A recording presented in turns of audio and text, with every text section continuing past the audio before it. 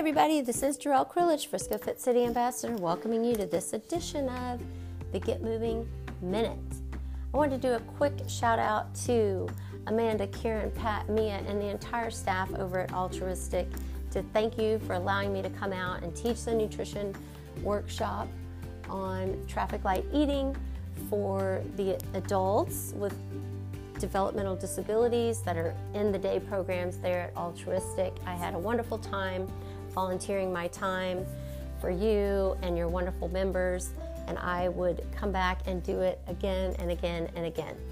So, Altruistic is a nonprofit that serves adults with developmental disabilities in Plano, Texas.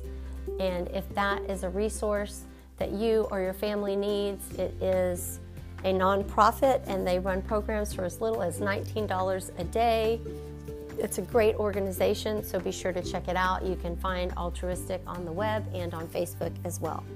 So, big news, Frisco Fit City, we are winding down the year. So many exciting things going on.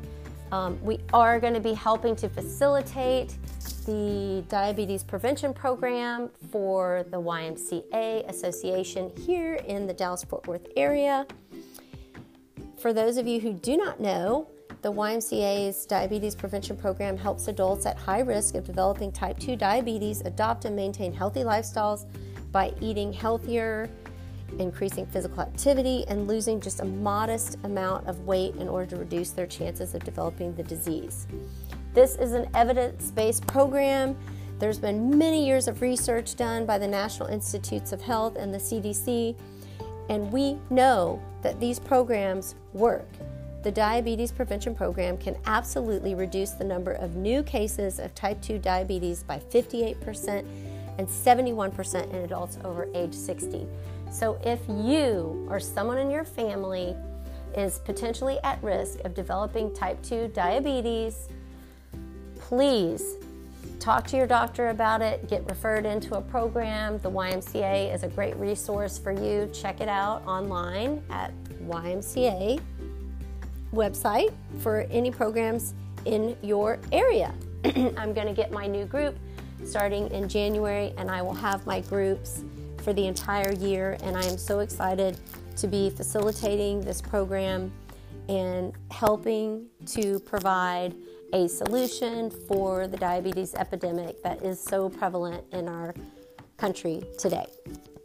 So, enough about that. Moving on, let's talk about exercise and getting more movement into our day. We've talked about this so many times. You guys know I am all about get up, get out, get moving.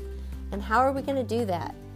Don't forget, just a little reminder, the standard for exercise, what you're trying to work up to, is 2.5 hours a week or 150 minutes a week of moderate physical activity. That doesn't mean you have to be training for a marathon, okay? We're talking about, a brisk walk or some exercise that is similar to that. So find something that you love and do it as often as you can.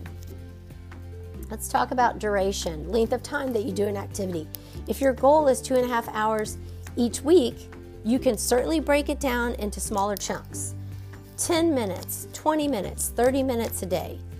How could you get up and take 15 minutes in the morning? How could you take 15 minutes after dinner to go for a walk? Just think about it, guys. How can you fit that in, make it a plan, and stick to it? Intensity counts as well. When I say intensity, I mean how hard are you working during that activity? These activities should be at least moderate in intensity, not too easy, but not too hard. You want to feel your heart rate and your breathing increase a little, but you still want to be able to talk to someone next to you. Okay, so in all of our healthy lifestyle programs, we recommend brisk walking and or some other similar moderate activity. So just remember, in the end, the exercise that you, or activity or movement that you enjoy, is going to reap the most health benefits and help you achieve your physical activity goal. And just remember, your goal is to be active at a moderate intensity. So when you're choosing that activity, keep in mind that lifestyle activities such as household chores, strolling around the mall, light gardening, bowling, or going fishing for most people are not considered moderate activity. They would be light intensity or lifestyle activities. So although they are healthier lifestyle choices, light intensity activities in general do not increase our heart rate or our breathing, which means they should not count towards your goal of 150 minutes of moderate physical activity. So just keep in mind, more than 60% of American adults are not regularly active. This is just a statistic. You are not a statistic. You are better than a statistic, right? You guys are going to knock it out of the park, make it a goal, get up, get out, get moving each and every day to better health. Just know I believe in you. I am rooting for you. We can do this together. This is Jarrell Krilich, the Frisco Fit City Ambassador, signing off for the day, wishing you well.